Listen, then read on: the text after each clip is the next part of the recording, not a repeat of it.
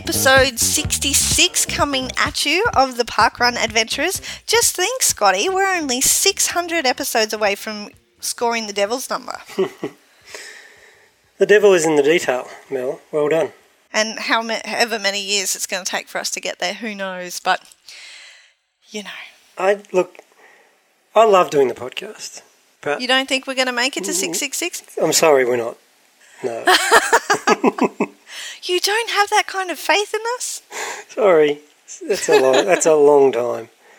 And, yeah. Yeah, that's like 50 years, isn't it? No. I hope okay. This is going to end. This is going to end really badly if I try to do the maths again. So let's talk about the weekend, shall we? That's better. 13 years, maybe. Okay. Well, I will get a calculator out later and figure it out. I'm not sure I believe you on 13 years. Well, in 13 years' time, my daughter's going to be 21. Wow. And let me tell you, doing setup with a 21-year-old, I don't reckon it'd be as much fun as doing parkrun setup with an 8-year-old.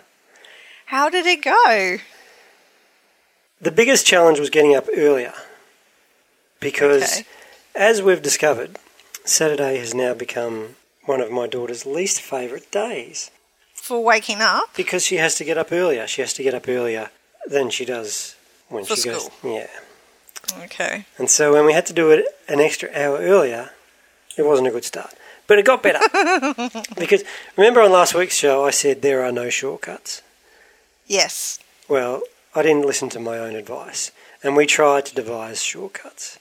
We tried to figure out ways to get around the course in the quickest amount of time, and which involved the least amount of walking. But it didn't work.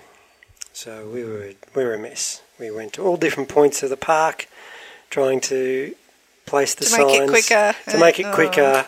And it took longer. Kasha was on her scooter. And, yeah, it just took longer. And at the end of it, we all agreed that if we just started at the start, walked the course, put the signs around, and finished at the finish, we probably would have been finished. Probably about 20 minutes earlier. Oh, well, you have to try these things sometime to figure out that they're not going to work. Yeah.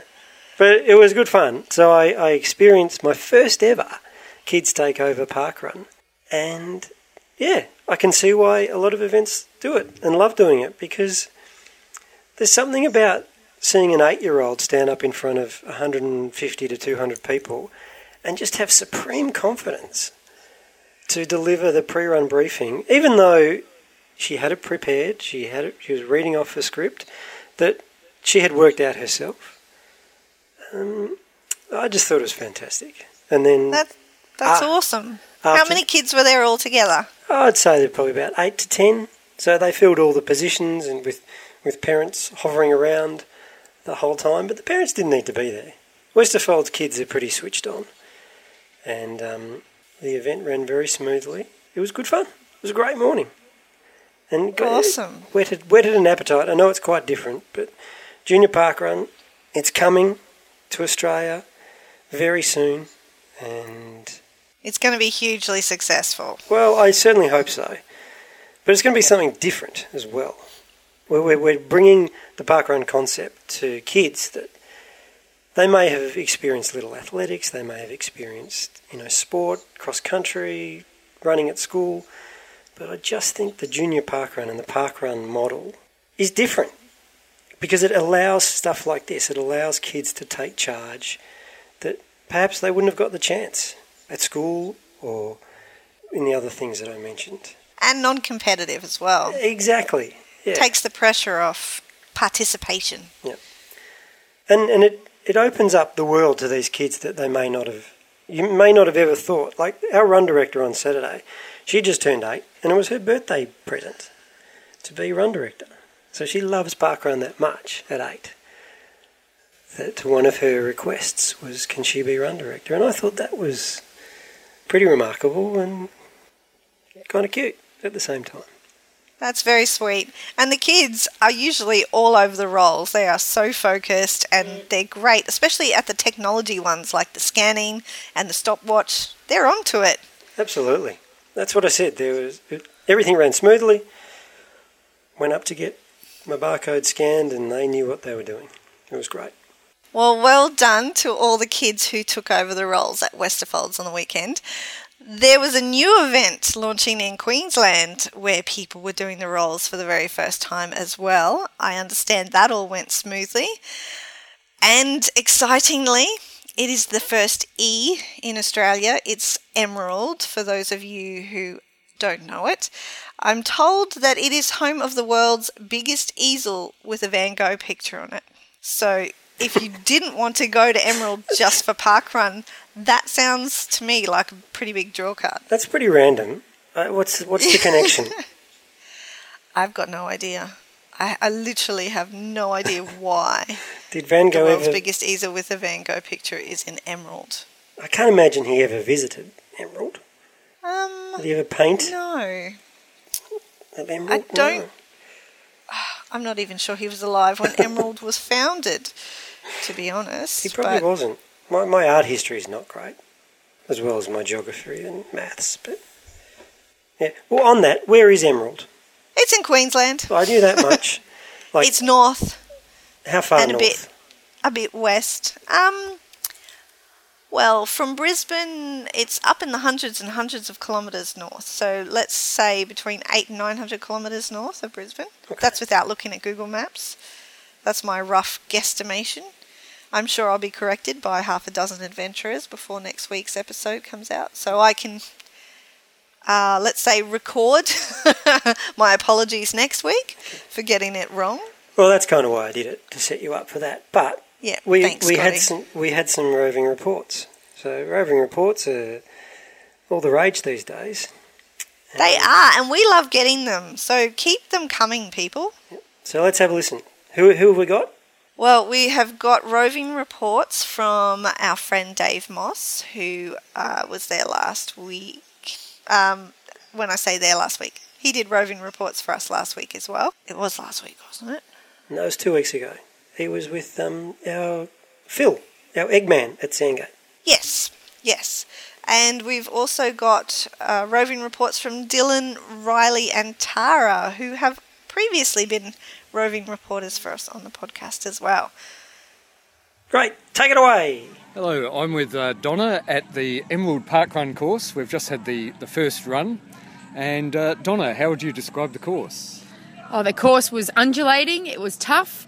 The arrows were great to guide us in the right direction because it wasn't the most, it's not an out and back course, it's a loopy course. It's through the beautiful Botanic Gardens in Emerald, which was just amazing. It's a bit of a highlight in Emerald. Yeah, it's on trail only, so it was just fantastic. It's great. This is there were more dogs here than I think I've seen at any other parkrun as well. I think I can probably count maybe at least a dozen dogs and a few prams too. And everything I saw was well controlled down there. You're quite right about the loops on the courses. I think there are at least 4 loops going out there. Yes, there'd be the first initial loop through the beautiful rose garden. The roses are out at the moment too, which is lovely. And then there's the loop down along the river as well. There's the 2 loops down there, and then the big loop right around through the bats, which was lovely too. And there are about 4 bridge crossings. Yeah, and there's that little rickety bridge that you have to be careful on. That was a brilliant one. And they've made another bridge that's not so slippy anymore, so that was good. And would you describe it as an easy course, hard course? I'd say that's up as one of the harder courses in Australia, to be honest. I find it, I was expecting it to be a lot flatter than it was. Well, Emerald, everyone thinks Emerald's flat, and it's not. I think we can. Last weekend we had the triathlon here, and a lot of people came for the triathlon. And they said, we thought it was going to be an easy course. It's supposed to be flat, and it wasn't. Thank you. Question, whereabouts do you think most of the runners are likely to come from who'll be doing the course in future? Well, hopefully the locals will attend very regularly to make this work. But I think at the minute, we've got a lot of people have come from Blackwater today as well, which is just down the road. Right, yeah. I've spoken to a few people who have come from there. Mainly the coast, I think. We might get a lot from Rocky. We had a lady from Hervey Bay, and I know a few people have come from Brisbane. Being the first E in Australia, everyone likes to tick off the letters of the alphabet, so Emerald's the first E in Australia. I think we'll get a lot from, your Blackwaters, your Longreaches, a lot of the more of the regional towns. I believe you could well be right on that one. There's also, you might get a few grey nomads doing this as well. Well, that's true. The Botanic Gardens is the caravan park for grey nomads, so they have a 24-hour free camp spot, and that is very busy in the winter months here, so hopefully they come and join in. I believe it does empty a bit when the tide comes up. Well, that's it. And there was a lady today, actually, I spoke to, and she was 70 and very impressed with the course. She said it was very hilly, but she was like, I'm a 70-year-old lady and I've done this. Good on her. Yeah. So she'll be first in her age category? I think so, yes. Okay. I saw there a lot of people in green. Yes, we also have a big contingent of, we have another group in town that sort of started in the last year, Emerald Runners, which has created a lot of enthusiasm for running and fitness in the town.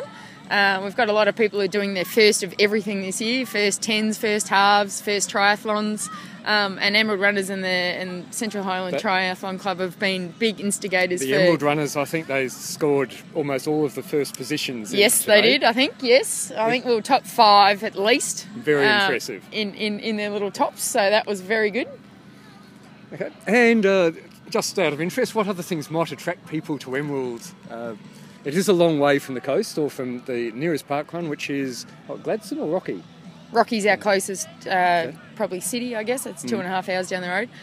What people to Emerald? I think Emerald is kind of a bit of a hub. It isn't a small town, even though it's not bigger than most. But we have everything here, so it's a bit of a service town. It's surprisingly big. I was last year about 25 years ago, and the place has grown tremendously. Yeah, and I think after the big boom of the mining and stuff, it's actually started to plateau out a little bit. So we had a big downturn, obviously, and a lot of people left town.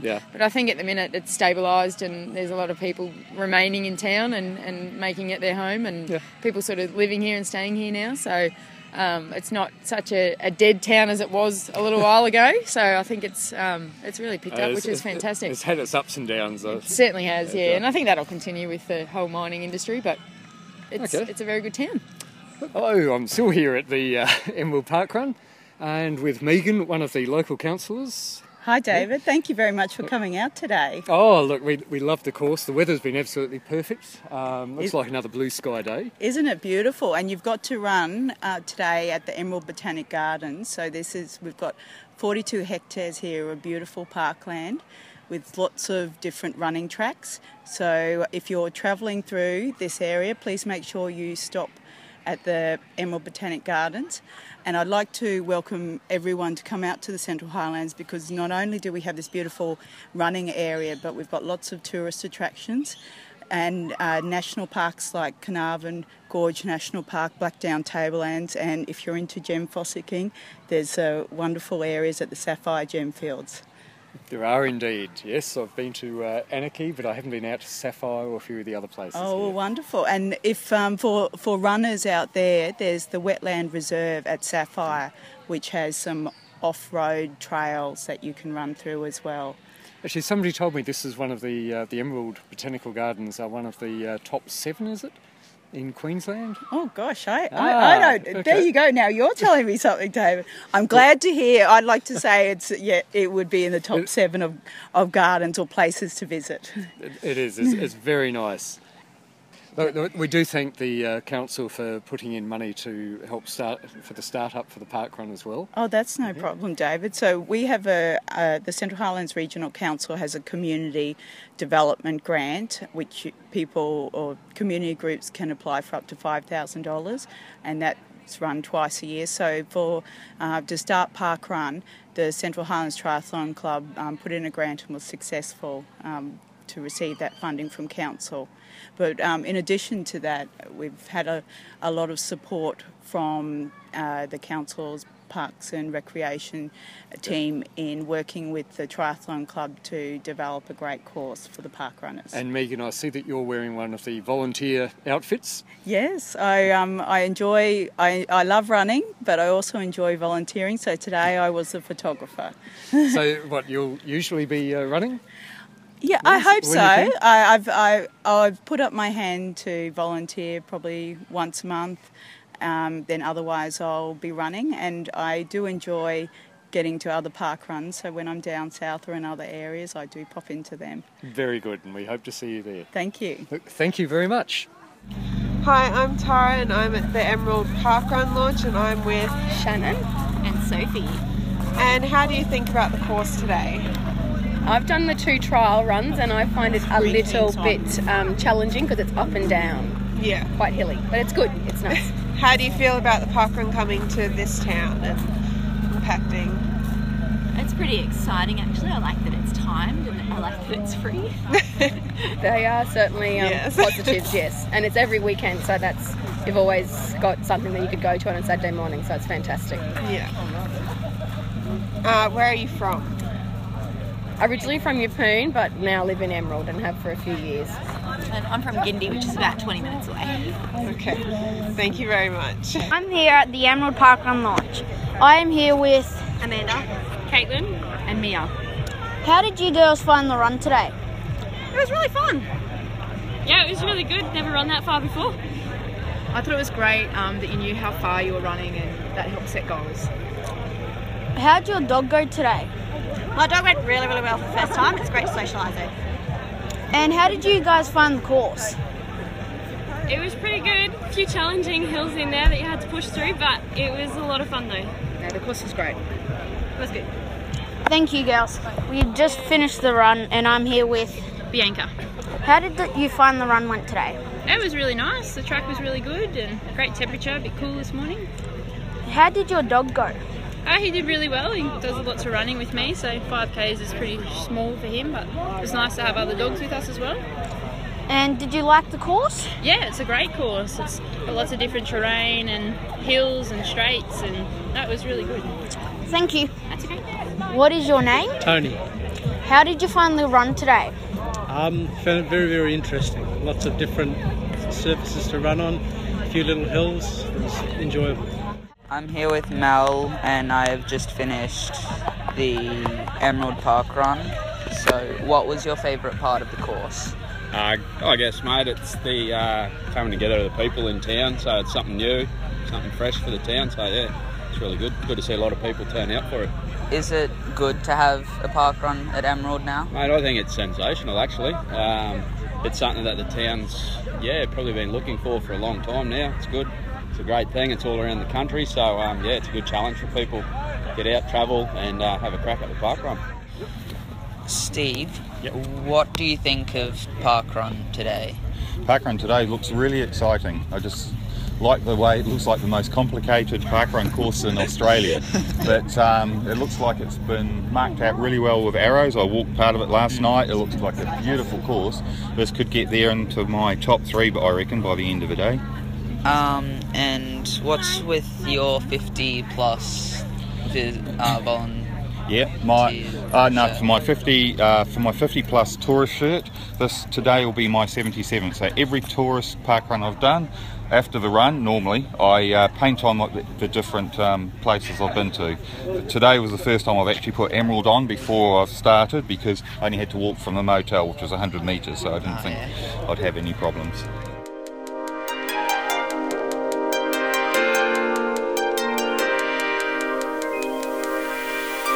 Now, quite often when we have our event directors on the podcast, they've run at parkrun.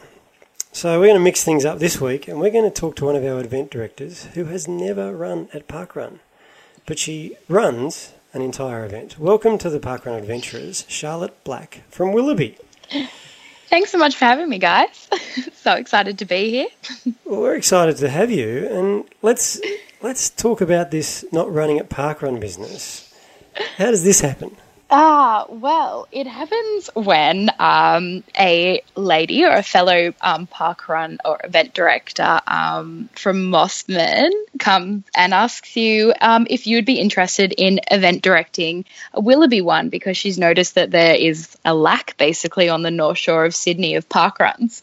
And so May 2016, we kicked it off with Willoughby Council and got everything in order with parkrun over in the UK, and on November 4th of 2016 we kicked off our first parkrun, and I have done every weekend but 2 event directing since then. So that's how you haven't run before. So yeah.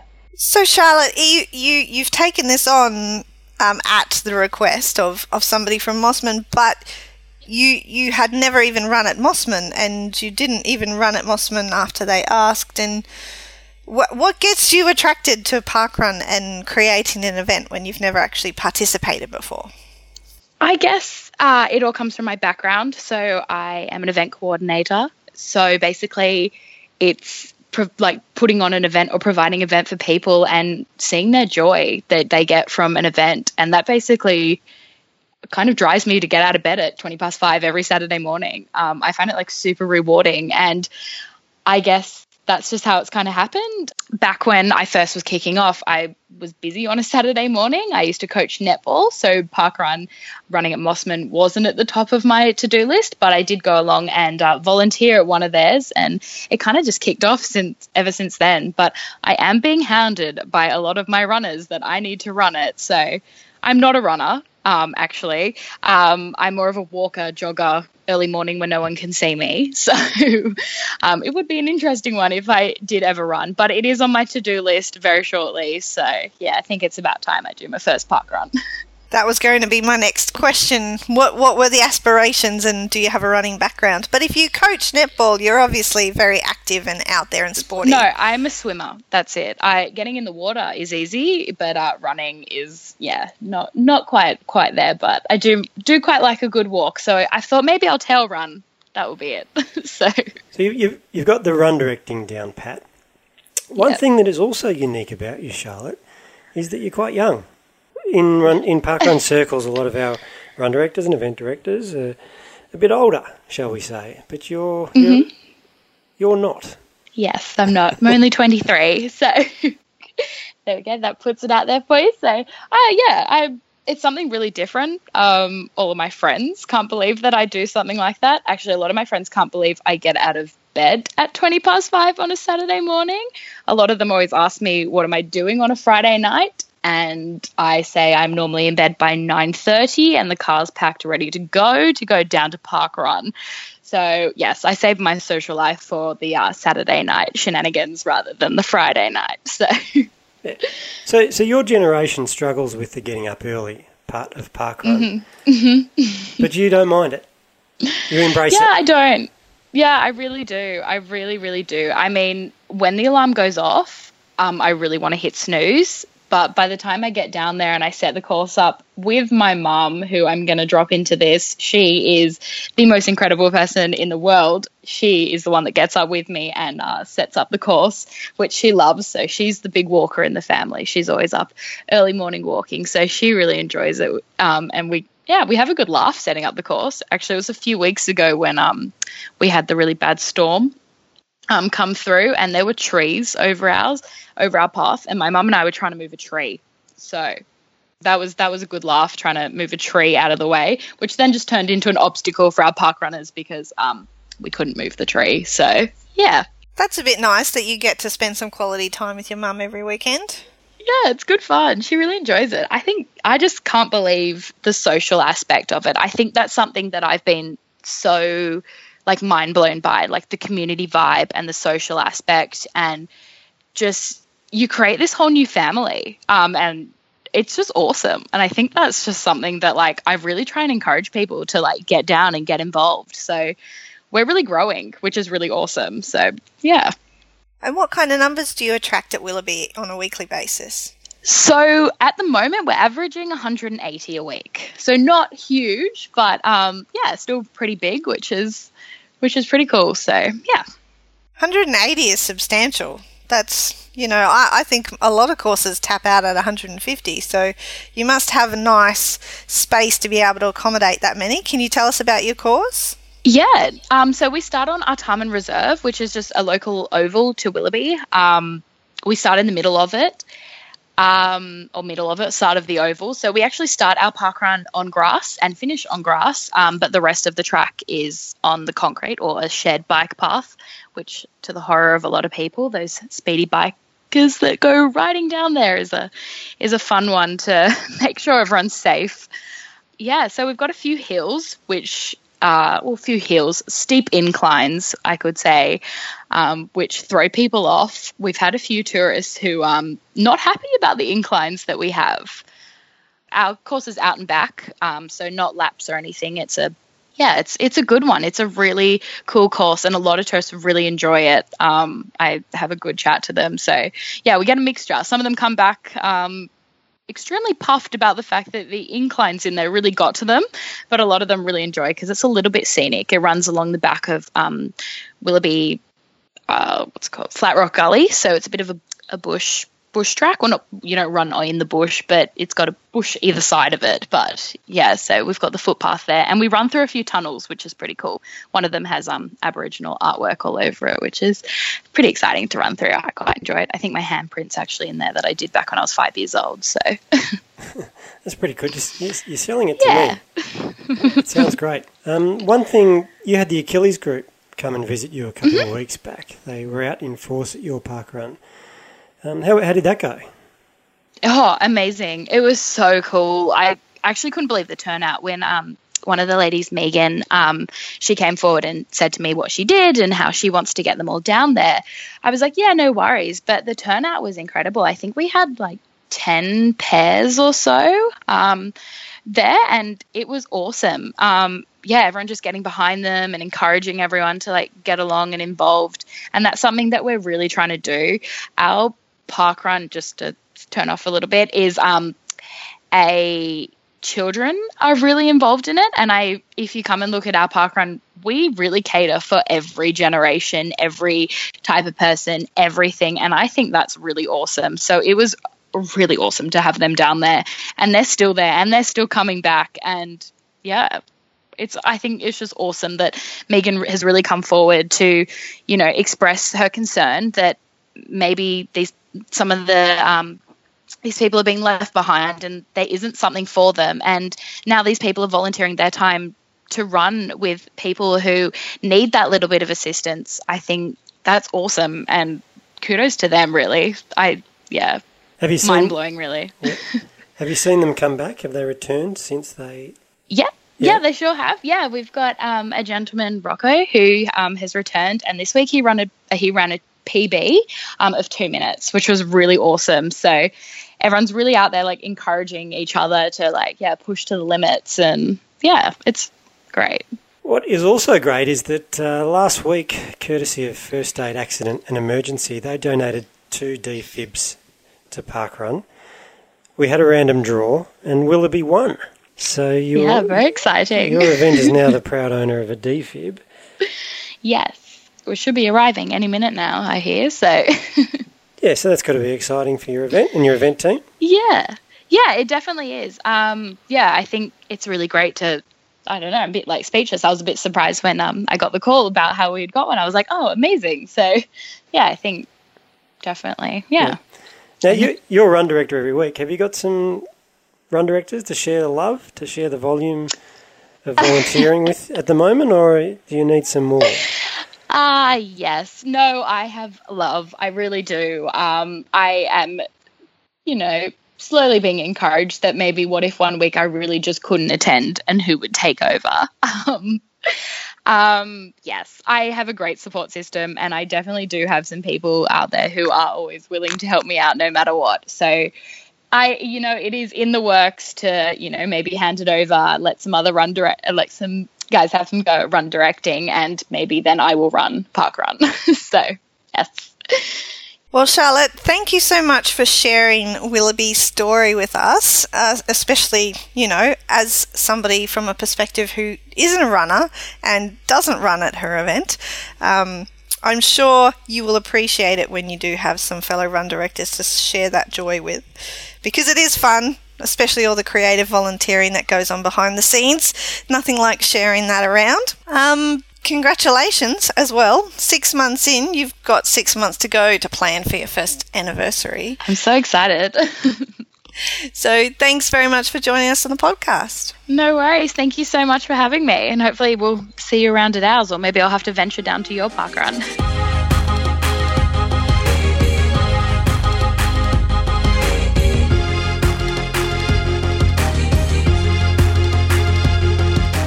We've had him on the podcast before. He has been up to all sorts of fun shenanigans all over the place, among which included becoming Parkrunner of the Month recently at Penrith Lakes, and taking part in a Guinness World Record attempt in aid of outrun cancer over the weekend.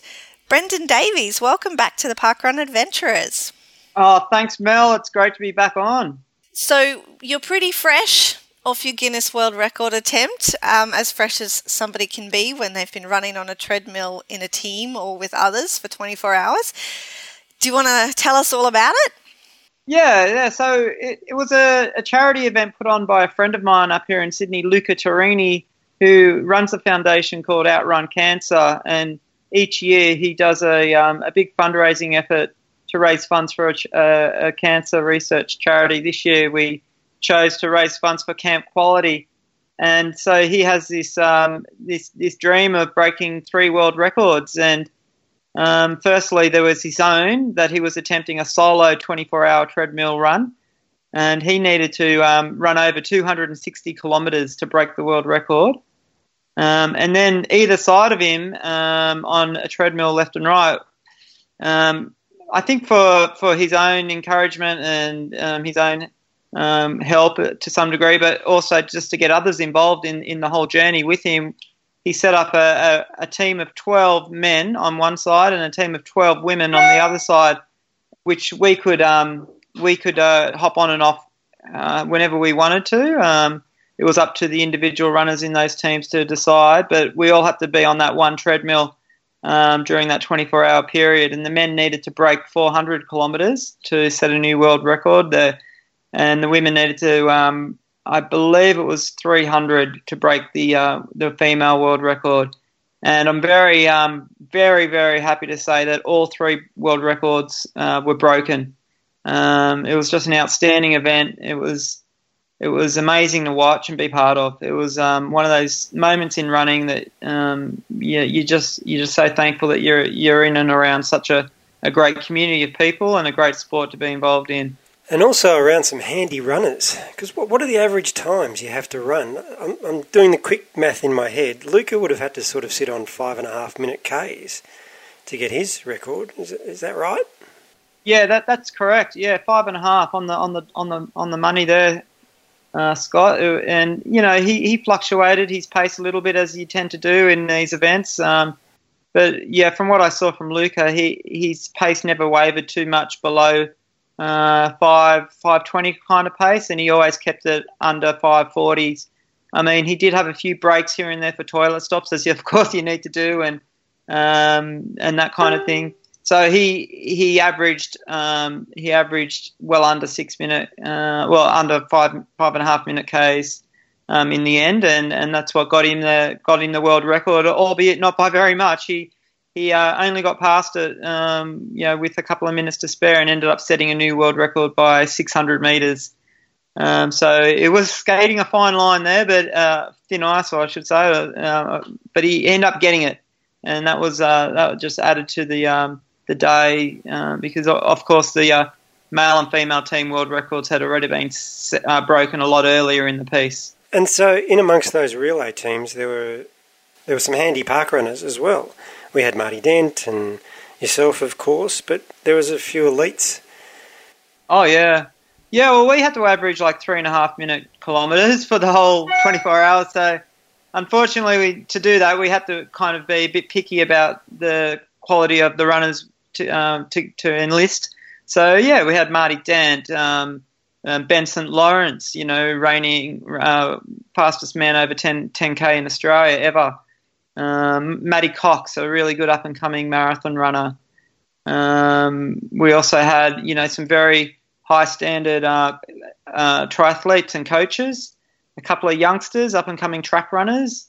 So yeah, we all had a dig, and some of us got on for 5 minutes, and some of us got on for 10, 15 minutes. It was a little bit of strategy involved, because obviously if you go long, then running 3.5 minute kilometres or under, you obviously need a bit more recovery time. So we ended up working it out that the best strategy was 10 minutes on and then having 10 minutes off, and then swapping that with a partner for 2 hours. And then we had like a good 10 to 12 hour break, and then the same pair would come back for another 2 hour stint and do basically the same kind of segments again later on. And so that's how we kind of divided it up. So all 12 male runners ended up doing 2 hours of running each, mainly broken up in 10-minute slots.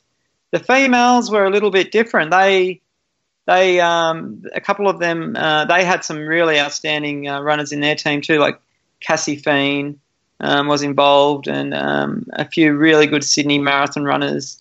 And they, some of them had up to an hour on the treadmill, and some of them only had 5 minutes here and there, and there was a couple of long runs going on in the females. I think because the standard of the runners that they had, it meant that they didn't have to run so intensely, because their goal time over the 24 hours was just to maintain 4.5 minute Ks. So it was the existing world record wasn't as tough, if you like. So they had a bit more room to kind of do whatever they want. I think a few of them got out their usual Sunday long run. So yeah, it was really interesting and really exciting to be part of. And you obviously worked out these strategies ahead of starting? Yeah, so we had team meetings and we spoke about how we were going to break up the shifts, and we worked out that, 2 lots of 2 hours with a partner was the best way to go. And we weren't quite sure what the best intervals would be. We were talking about 20-minute intervals originally, and doing 6 of those, 3 of those in 2 hours each. With 20 minutes recovery, but we worked out pretty soon that 20 minutes at 3:30 pace was actually quite a long time to maintain the pace, and the worry there was that after the first attempt, then the second one would slow down, and then the third one might even blow out of that pace range, so we'd actually be putting a bit of a deficit in the pace. So 10 minutes was really good, because some of those faster guys like Ben St. Lawrence and Dave Crenedy and Matty Cox and Jeff Hunt as well, another Australian Olympic marathon runner, they can easily hold like 3-minute 2:50 kind of pace for 10 minutes without a worry. So they were putting a lot of time in the bank for us, and that's what in the end gave us, the opportunity to actually break the record by 20 kilometres. That was going to be my next question. So obviously, you've got your strategies and you figure out your average time that you need to break the existing record. Is the idea that you sort of only break it by a little bit so that, you're not putting too much pressure on everyone? Or is the idea that you go in and you absolutely massacre the previous one to make it really difficult for somebody else to break in the future?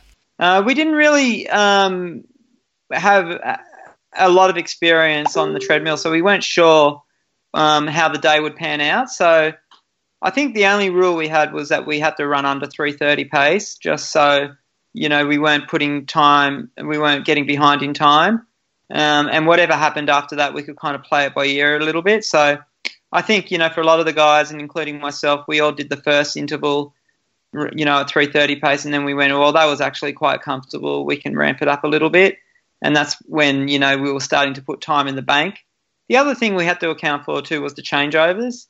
Originally we thought, we're actually going to have to slow down the treadmill right down to do the swap over of athletes on the treadmill. So that's going to actually bite into our time that we've got in the bank. But we worked out that after a while, and with a little bit of practice before it, we could do the swap overs really efficiently. We were hardly losing any time. In fact, when I was swapping over with Dave Crenedy, I was just slowing down the treadmill to 3:30 pace, and then he'd hop on and run along. We were allowed to hold on to the handrails for up to 10 seconds on the swap overs, which made it a lot easier, because obviously if you've got some support, your legs just kind of tick over at the speed of the treadmill then, and in the end, we were jumping on the treadmill and only having to hold on to the handrails for up to, maybe 1 or 2 seconds at most before we were away. And we were getting really efficient, at the end. I think, if anyone saw the feed on Facebook, it was quite interesting to watch and exciting too. How do you find treadmill running? A lot of people refer to it as the dreadmill. Do you? I hate it. I couldn't think of anything worse. How did you go on the treadmill? Look, I don't mind the treadmill. I think it depends on your level of your involvement in the sport. I guess if you're more into the recreational side of running and enjoy it for the experience of what it is, and you like getting out on the trails and having a bit of relaxation time, then yeah, I can understand why treadmill running would be quite mundane and boring. And indeed, being in a room surrounded by walls and maybe a TV in front of you, it's not my idea of fun either. But for guys like more into the performance edge of running, it's actually a really good tool. It does control the pace extremely well, so to get into a rhythm is really easy. The elevation can be changed if you need to work on like a hill repeat session. You can set it exactly to what you want it to be. You can set the speed to exactly what you want it to be. And you can really work on, your technique on a treadmill as well, cadence and body position and stuff like that. So, look, as a training tool, I think, treadmills are a really handy thing to have, and I have one pretty much just for that. Or the other reason too, of course, I live up here in the mountains and it gets quite cold in winter. So, I have been known to take the odd week option and head on the treadmill instead of heading out in the cold. But yeah, like for a performance, someone looking to, improve their performance, I'd highly recommend incorporating a bit of treadmill running into your training program. Let's get outdoors though. You're planning on heading to Comrades in a few weeks, and you've got your last long run before this coming up this weekend, which you're going to do at the Wings for Life. Now, the Wings for Life is one of those funny events that hasn't got a particular distance. What kind of distance are you hoping to achieve there for your last long run? Yeah, it is. It's a real exciting event. It's a different concept. So everyone starts at the same time, and half an hour, I think, later, a car sets out at a given pace. I think it might be under 15k an hour, and then gradually reels in people, and you then have to pull off the course. So everybody finishes at a different spot, really, and that car eventually increases its own speed and, gradually chases down everyone. So it's a really cool concept because you're not really racing, to a finish line. You're kind of just racing within yourself, and it's not going to be favouring any one type of runner. I think a faster runner could go out a bit hard and then maybe not get the distance that they're maybe capable of, while a slow and steadier runner might actually go a lot further than they expect. I'm an ultra runner really, so this kind of race excites me because it brings in a lot more of my experience and my nous, if you like, of ultra running. And, I might not be the first person to 40Ks, but, I might be the last person running, which is what I'm kind of hoping to do. And as far as distance goes, look, I have to treat it like a long run. I can't go into it wanting to race it. And, although it's also always nice to win or podium or whatever, it's not my aim or goal for this experience. It's mainly just to get a race pace effort and of Comrades kind of intensity, and that's why I'm going to get that kind of experience before Comrades. And I'm hoping to do 50 to 60 kind of kilometres around there, but it will all depend on the conditions of the day. If Melbourne puts up a nice night, or if Melbourne puts on its regular kind of 4 seasons in one day type conditions, who knows? But I'm excited to be involved in it. It's a really cool concept, and I got a few friends down there too that we're catching up with. So it's a good excuse to get away to what some people may say is the best city in Australia. Well, I think it's factually correct. It is one of the great cities.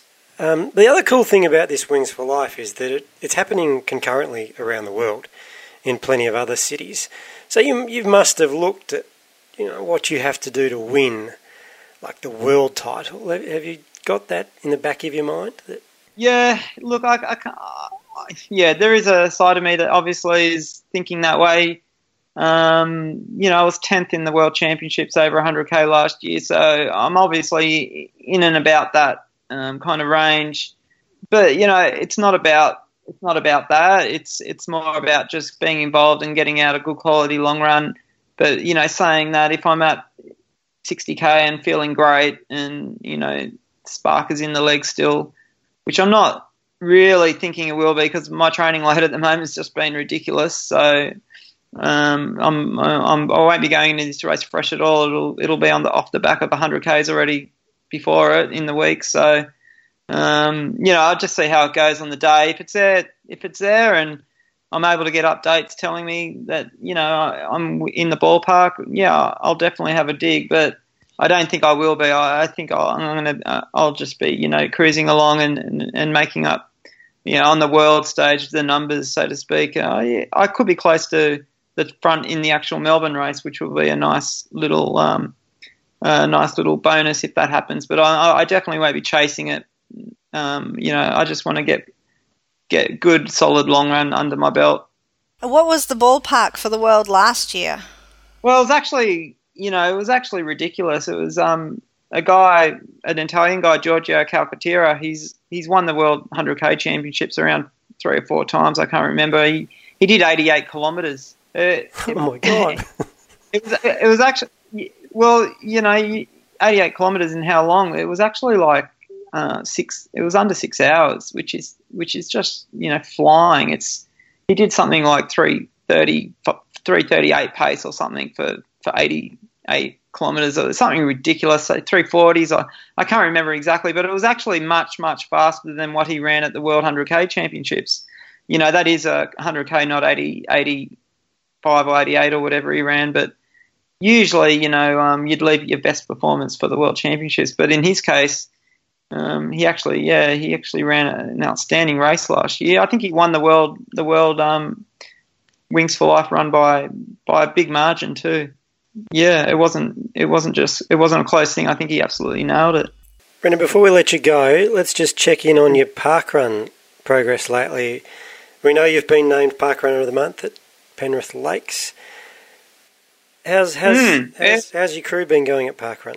Mate, I've been loving parkrun this year. I've hit a couple of really, really cool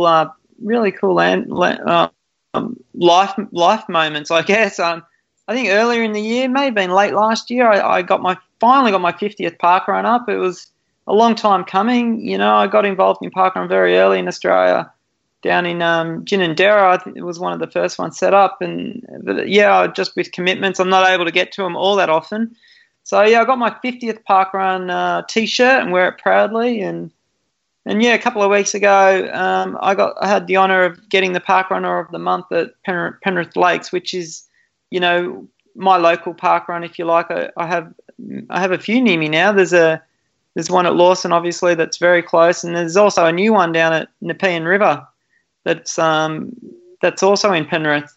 But yeah, I think Penrith Lakes has always been that special one for me. And so the same morning I got that Parkrunner of the Month award. I think it just absolutely, you know, G'd me up because I went out and ran a sub 16 minute parkrun. First time dipping under 16 minutes. I ran 15:49. And it was a beautiful day down there at the lakes. It was, you know, one of those PB mornings.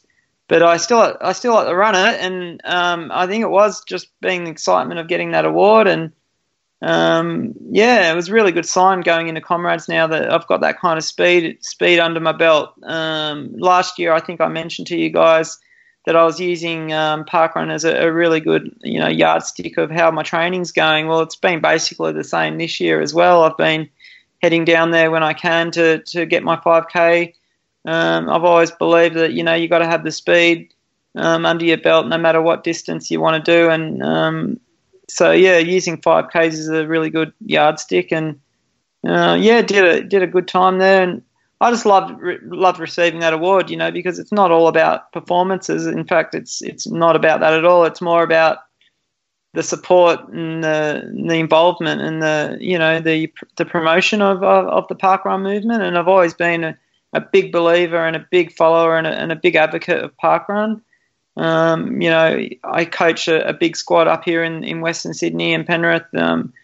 And, you know, I coach a lot of people. I include parkrun in their programs. And We support the new, as a business, I mean, my coaching business, we support the new Nepean River Park Run as well, because I believe that, every sport needs a grassroots level.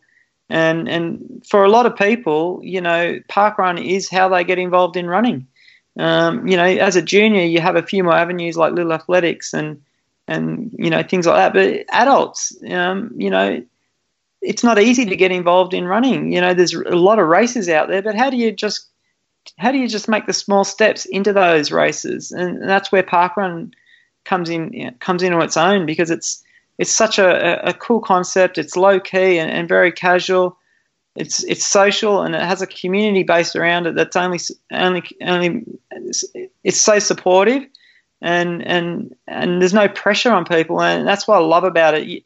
You can go along and people can walk the first one if they want, whatever they want to do, and then they start to get a little bit more into it. The running bug, I always say, go to parkrun and let the running bug take over, because the running bug does the rest. You just got to get yourself there, and that's what happens. They end up going once, and then they make it a weekly thing, and before you know it, they want to know more about running, and they want to know how to get better, and they start becoming a little bit more involved in the movement of parkrun, volunteering, and they meet new people, and then they start to broaden their running goals. A lot of them use parkrun as a stepping stone to bigger events, but not everyone. But that's what I love about it. It's just so inclusive, and it's brought a lot of joy and happiness and healthiness to a lot of people's lives, and that's why I support it. Couldn't agree more, Brendan. Fortunately, there's no vaccine for the bug that we call parkrun.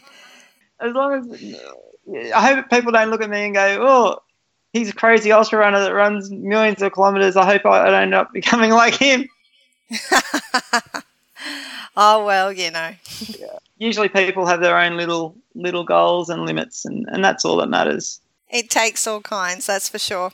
Yeah. Thank you very much for joining us on the podcast once more, Brendan. Good luck with Comrades and good luck with Wings for Life. We'll be keeping an eye out to see how you go, and hopefully that pacer car from the back end doesn't mow you down too soon.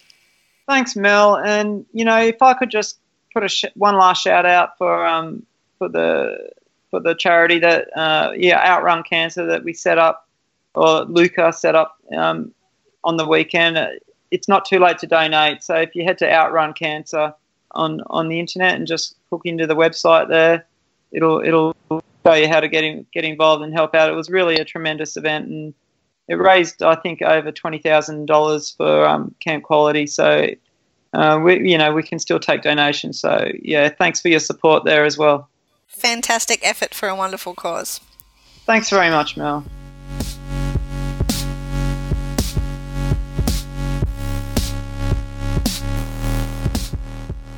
A massive month of April for Parkrun Global, and our mate from Queensland, Stones Corner in particular, Ian Hay, is back to join us and break down some stats. Welcome back, Ian. Thanks, Scott. Very exciting month for stats with the month just gone. Yeah, so for the first time in parkrun history, we had 1 million runners run in a month. I think we'll get there more often in the future, but let's have a look at this million runners for April. What have you got for us?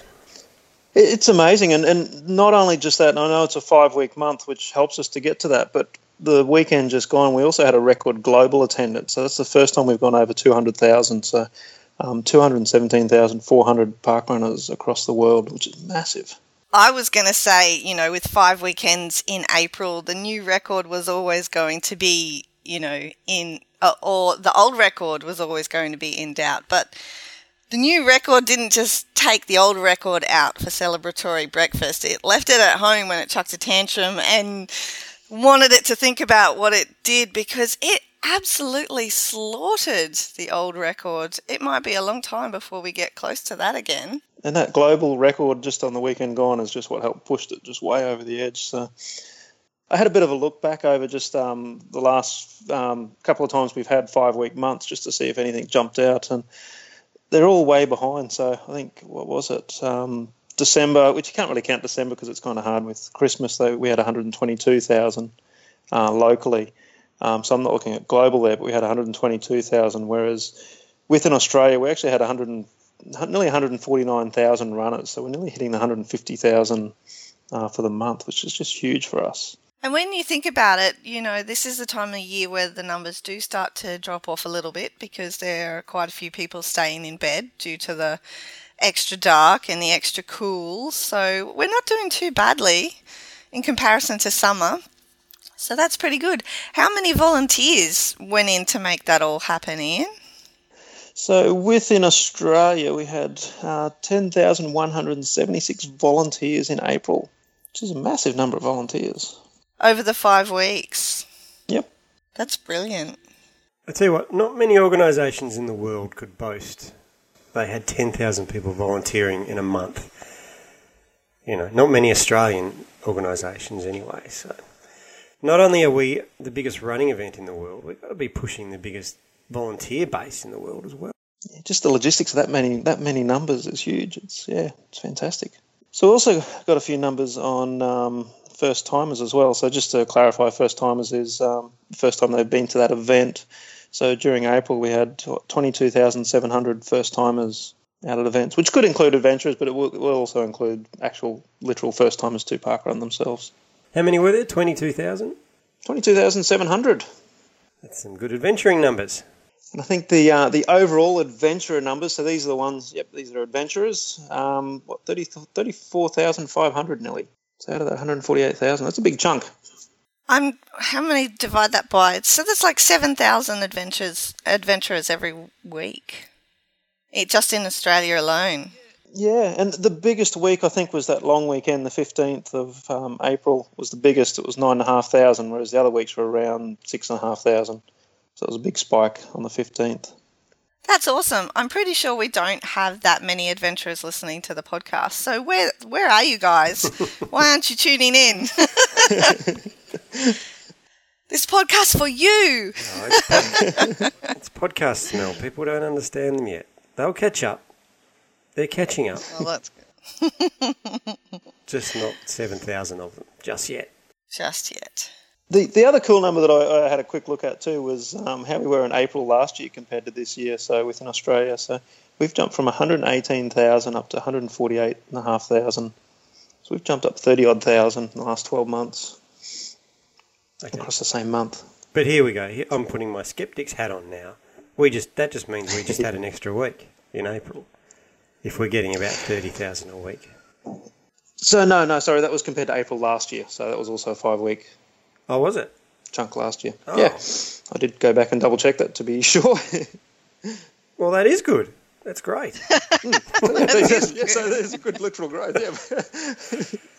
How many 5-week months do we tend to have in a year? Is it only one, or is there a couple usually? No, we also had December, October last year. Yeah, December has 5. October had 5 weeks last week. Last year. So did July. So there's actually a few months. Yeah. Ian, thank you very much for joining us to share those wonderful numbers. Perhaps next time we might have some global ones to share with everybody, which would be very cool. But it's lovely to see that Australia is certainly doing our bit to contribute to the global attendance records when these things happen. And look forward to having you back on the show again soon. Thanks, Mel. Look forward to it.